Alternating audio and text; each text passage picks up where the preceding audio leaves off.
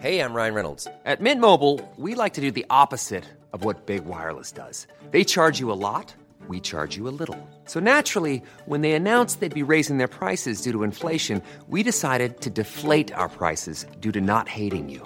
That's right. We're cutting the price of Mint Unlimited from $30 a month to just $15 a month. Give it a try at mintmobile.com/switch. $45 up front for 3 months plus taxes and fees. Promo rate for new customers for limited time. Unlimited more than 40 gigabytes per month. Slows full terms at mintmobile.com.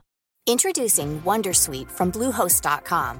Website creation is hard, but now with Bluehost, you can answer a few simple questions about your business and get a unique WordPress website or store right away.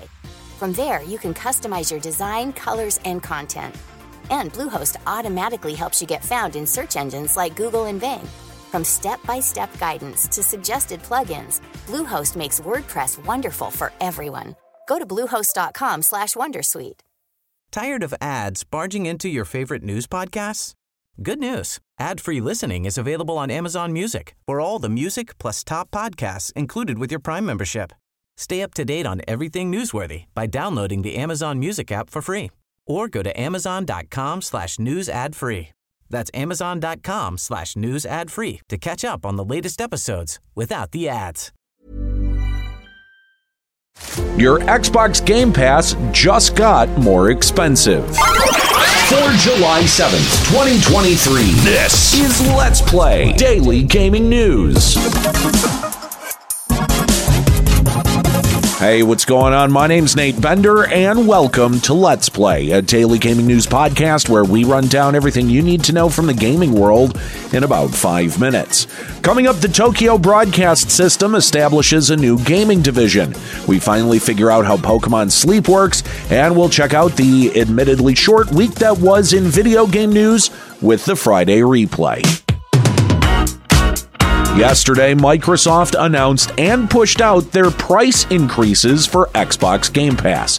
Luckily for those who just subscribe to the PC version of Game Pass, the $10 monthly price is not changing.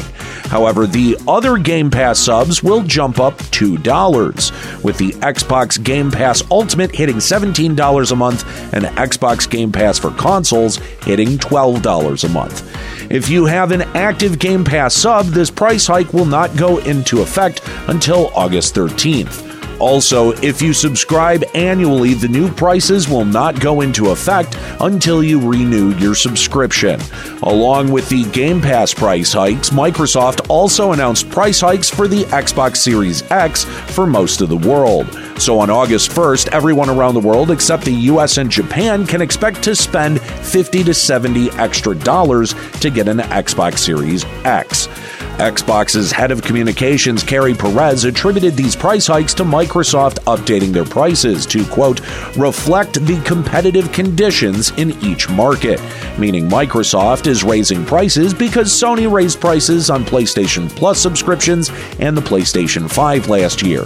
Overall, the Xbox Game Pass price hike might seem like an insignificant $2 increase. However, in this day and age with subscription bloat, that extra $2 adds up quickly when you're paying for a litany of other subscriptions. Though Xbox Game Pass is still a pretty good offer for budget PC gaming, and is a cheap way to test out Microsoft's first-party games before you sink $60 to $70 into them. So there are still some redeeming factors to Xbox Game Pass despite this price hike. TBS, no, not the Turner Broadcasting Station, but the Tokyo Broadcasting System, announced yesterday that they were forming TBS Games, which is TBS's new standalone game studio. TBS Games looks to be taking IPs such as Takeshi's Castle, Food Battle Club, and Sasuke, and making them into video games. The last one, Sasuke, is the Japanese predecessor to the US's American Ninja Warrior game show. The Tokyo Broadcasting System has a wide range of anime IPs dating all the way back into the 60s to choose from as well. TBS Games' announcement continues to outline that they will be developing these games for all platforms, including arcade, card, and board games, and is seemingly looking to release these games internationally. Overall, this is, to my knowledge, the first time a traditional media company has actually spun up their own game studio. So it'll be fascinating to see what TBS Games offers us in the coming years. The Pokemon Company released their final trailer for Pokemon Sleep ahead of its July 14th release. This final trailer, though, gave us a rundown on how Pokemon Sleep actually works. First of all, Pokemon Sleep is a basic sleep monitoring application which collects data on your sleeping habits. It monitors your sleep through your phone's microphone and motion control sensors, all of which requires you to sleep with your phone screen down next to your pillow to gather the data. Or you pick up the Pokemon Go Plus device that you can wear like a smartwatch. Getting into the Pokemon side of things, Pokemon Sleep's main focus is to fill out your sleep decks with every type of sleeping Pokemon.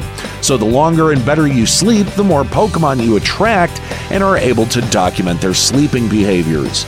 It seems like some Pokemon will have multiple sleeping behaviors, with the trailer depicting Pikachu in several different sleep behaviors, from curled up sleeping to electrified sleeping. Each sleeping behavior is triggered by your own sleep behavior, with special Pokemon appearing depending on different conditions of your phone, like if you sleep with your phone plugged in or not. Each Pokemon you find during your sleep will add points to your final sleep score in the morning. This sleep score can further be augmented in the daytime by feeding Snorlax, which increases Snorlax drowsy power that attracts more Pokemon to sleep near your Snorlax. However, it's unclear if the digital food you give Snorlax is locked behind predatory microtransactions or not. I'm going to take a wild swing and say probably. At the end of the day, Pokemon Sleep looks to be a neat little way to gamify going to bed, which could actually help kids and even adults get slightly better rest.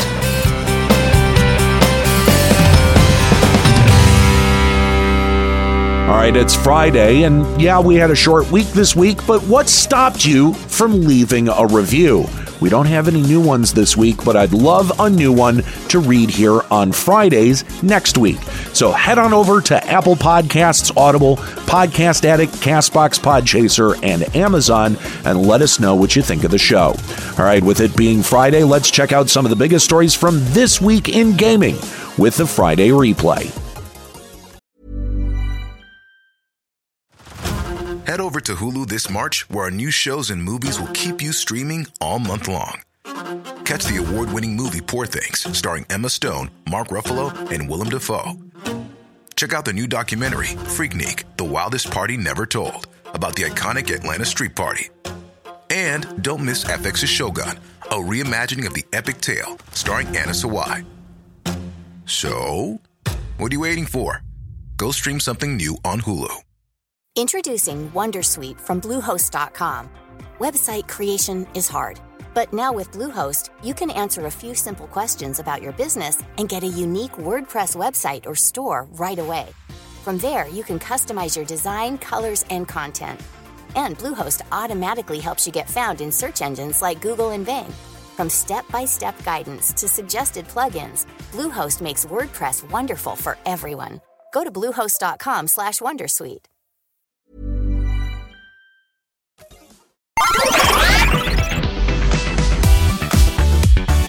Over the last month, there have been multiple reports from indie game developers that Valve has been rejecting AI-made games. Valve has specifically been sending out rejection letters detailing why they have barred certain AI-made games. According to Valve, they are rejecting these games because the developers didn't disclose the datasets they used to train their AI. If the developers can prove that they own all of the IP rights for the AI training datasets, Valve will continue the process of putting the game on Steam. In a statement to GamesIndustry.biz, Valve clarified that this strict review process is not an extension of their opinions on AI-generated material. It's simply to fall in line with U.S. copyright law and avoid any potential legal disputes. Valve also clarified that it's working on making their review policies more concise and easier to follow regarding AI-made games.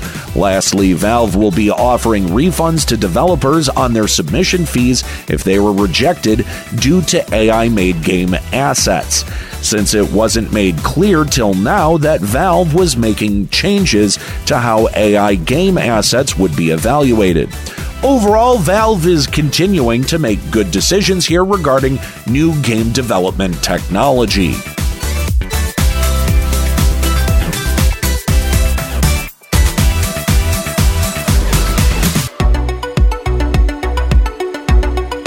The legal battle between Apple and Epic Games just keeps going like the Energizer Bunny. To recap the last 3 years quickly, back in 2020, Epic Games sued Apple for anti-competitive practices. Epic sued because Apple removed the mobile version of Fortnite from their App Store because Epic started selling V-Bucks directly in the app instead of facilitating the transaction through Apple's storefront in order to circumvent the 30% cut that Apple takes with every transaction on their App Store. In 2021, a California judge denied 9 out of the 10 claims Epic levied against Apple, with the final ruling coming down that Apple must allow application developers to use alternative payment methods. This ruling has been appealed once with the Ninth Circuit, upholding the previous ruling, and another appeal was rejected by the Ninth Circuit last week, leaving the very last option for both Apple and Epic to appeal this court ruling, the Supreme Court. And it looks like Apple is doing just that, filing their appeal yesterday morning, specifically asking the Supreme Court to overrule the original decision, which would yet again allow Apple to force developers to use the Apple App Store as the one and only channel for in-app purchases on Apple devices. And given the horrible state of the Supreme Court, if Apple can come up with enough money, which shouldn't be hard for them, they have a pretty good shot at overturning this decision. Diablo 4 has been out officially for a month now and has been a success for Activision Blizzard, amassing $666 million within the first 5 days of sales. Thanks for that cute metric, Blizzard. And is probably well over the billion mark by now. Unlike its predecessor, the server issues at launch were actually pretty unremarkable. Complaints from the player base have mostly been about game balance and a slow endgame loop, so pretty normal complaints for every ARPG. The real controversy surrounding Diablo 4, if you want to call it that, is the satanic panic the series causes with literally every release. This time around, Diablo 4's marketing came under fire by one Christian in Melbourne, Australia, who complained to the city of Melbourne about a billboard that depicted Diablo 4's Lilith. The billboard also had Welcome to Hell Melbourne, and I guess those two things really offended this Christian, who continued their complaint detailing how Lilith's horned figure is inappropriate for children and claiming that the billboard caused their children to have nightmares. The complaint finishes with, quote, "It's scary for young children who see it, but even as an adult, it brought back memories of the hell of 2 years of lockdowns in Melbourne." Which really begs the question, how bad was the pandemic in Australia? Look, if Lilith reminds you of the pandemic, you probably need therapy. Thankfully, the complaint was dismissed by the Ad Standards Community Panel in Australia. The panel found that the Diablo 4 billboard is, quote, "not dissimilar to other well-known characters such as Disney's Maleficent." Weird analogy, but you know what? I'll take it. The panel also compares Lilith to Melbourne's own football team, the Demons, who make similar advertisements all the time, which solidifies the panel's point that the Diablo 4 billboard is just not offensive. Overall, games like Diablo will always see some form of satanic panic, despite much of the game being rooted in Christian lore. I mean, come on, the demons are the bad guys. And honestly, this time around, it's really tame. When you have an entire generation starting to raise children who themselves were raised on Iron Maiden or Marilyn Manson, it's kind of hard to work up that same kind of moral panic. That, at least right now, seems to be reserved for the LGBTQI+ community.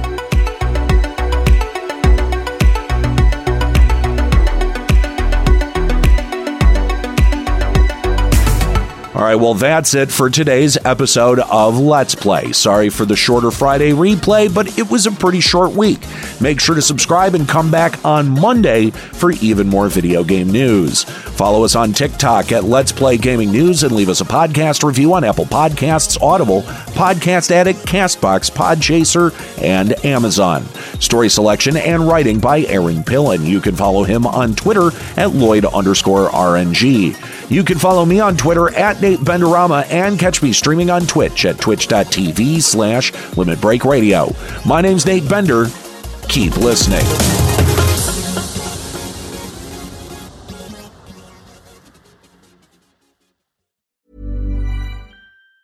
Tired of ads barging into your favorite news podcasts? Good news. Ad-free listening is available on Amazon Music for all the music plus top podcasts included with your Prime membership. Stay up to date on everything newsworthy by downloading the Amazon Music app for free or go to amazon.com/news ad free. That's amazon.com/news ad free to catch up on the latest episodes without the ads.